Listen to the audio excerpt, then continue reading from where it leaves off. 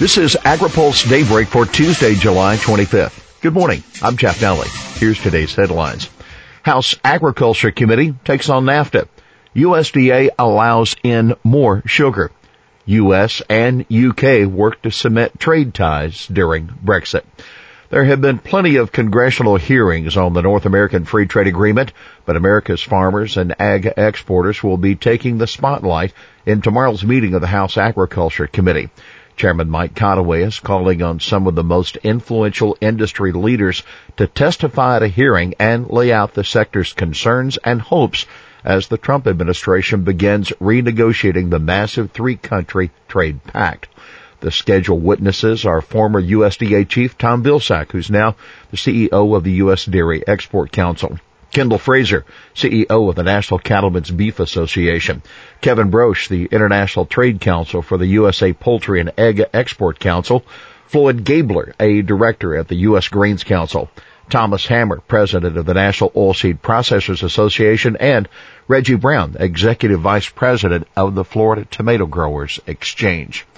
Conaway, a spokesman, said will be stressing to farmers that he recognizes their angst over the renegotiation of NAFTA, but also assuring them that he and other lawmakers can work together with the administration and protect their interests.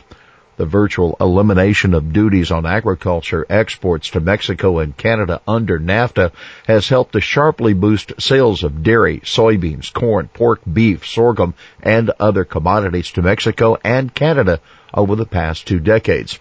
Now, ag groups remain concerned that they could lose some of that duty-free status as the three countries overhaul the trade pact. U.S. Trade Representative last week unveiled its major objectives for the NAFTA renegotiation, including the goal of keeping U.S. agriculture exports duty-free. Conaway said in reaction, the administration's objectives for renegotiating NAFTA clearly demonstrate a commitment to protecting existing market access while outlining several ways to level the playing field. I'm looking forward to working closely with the administration to achieve the best deal possible for American agriculture. USDA allows in more sugar. The USDA announced on Monday that it's going to open up the U.S. to hundreds of thousands of tons of foreign sugar from Mexico and other countries to make sure there's enough on the market for all of the bread, donuts, cookies, cakes, and breakfast cereal that companies produce here.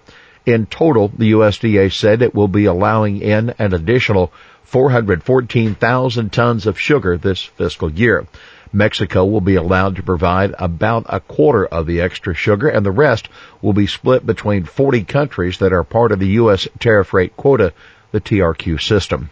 That's not all, though. Some of those 40 countries will get another boost to the U.S. market share. That's because several of them always end up getting TRQ shares, even though they don't have sugar to sell. The USDA said yesterday that it will take away shares from those countries and reallocate them to countries that have supplies that they can ship to the U.S. Every year, the USDA sets its TRQ for imports at about 1.2 million tons. The increase announced yesterday will bring that up to roughly 1.5 million tons, not including the sugar that Mexico is allowed to ship here. U.S. and U.K. work to cement trade ties during Brexit. The U.S. and Britain held their first ever trade and investment working group meeting yesterday to strengthen the two countries' trade relationship as the U.K. carries on with its split from the European Union. Liam Fox, Britain's International Trade Secretary, and U.S. Trade Representative Robert Lighthizer chaired the meeting that was designed to be the first concrete step in an eventual free trade agreement between the two countries.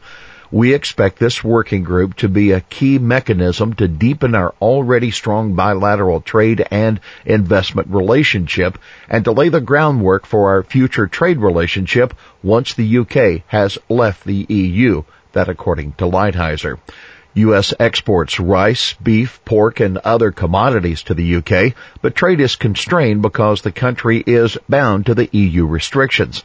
That could change significantly after Brexit is complete, and groups like USA Rice Federation are optimistic that they'll eventually be free to ship a lot more grain to the UK. Freedom Caucus targets SNAP. The chairman of the House Freedom Caucus, Representative Mark Meadows, says his group believes the next farm bill needs to address the work requirements and the Supplemental Nutrition Assistance Program. But Meadows, a Republican of North Carolina, stopped short of saying that the conservative group would call for removing nutrition programs from the rest of the farm bill, a move that would risk splitting the urban-rural coalition that is traditionally needed to pass farm bills. Meadows, who was the featured speaker at the National Press Club yesterday, responding to a question from AgriPulse that explicitly asked whether the Freedom Caucus would demand that GOP leaders split the next farm bill. Meadows answered the question by noting that the last time that was done was 2013. The farm and nutrition titles were eventually put back together. Meadows then went on to say that the Freedom Caucus' only official position on the farm bill is that the SNAP work requirements need to be addressed. Meadows said, "We've got to put the value back in work once again. It's not fair to the American taxpayer for us to continue to give benefits if someone can work." House Agriculture Chairman Mike Conaway, Republican of Texas, has promised conservatives that the next farm bill will tighten the existing work requirements.